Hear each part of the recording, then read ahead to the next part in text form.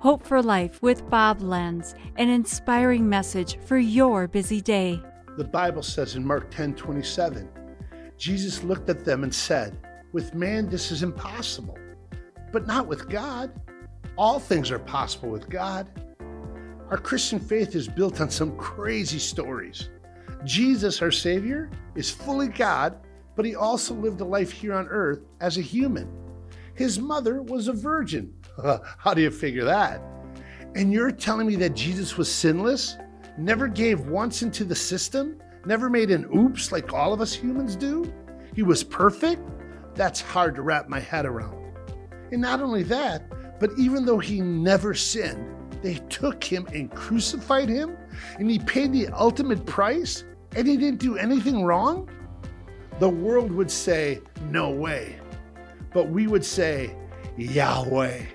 Because the things that the world thinks are impossible, God knows are possible with him. And if they didn't seem impossible, well, then where would the faith be? Sometimes the hardest thing to believe are the best things to put your trust in. Because when we can't do it ourselves, God can. And that's what our faith is all about. This has been Hope for Life with Bob Lenz. Discover more at lifepromotions.org.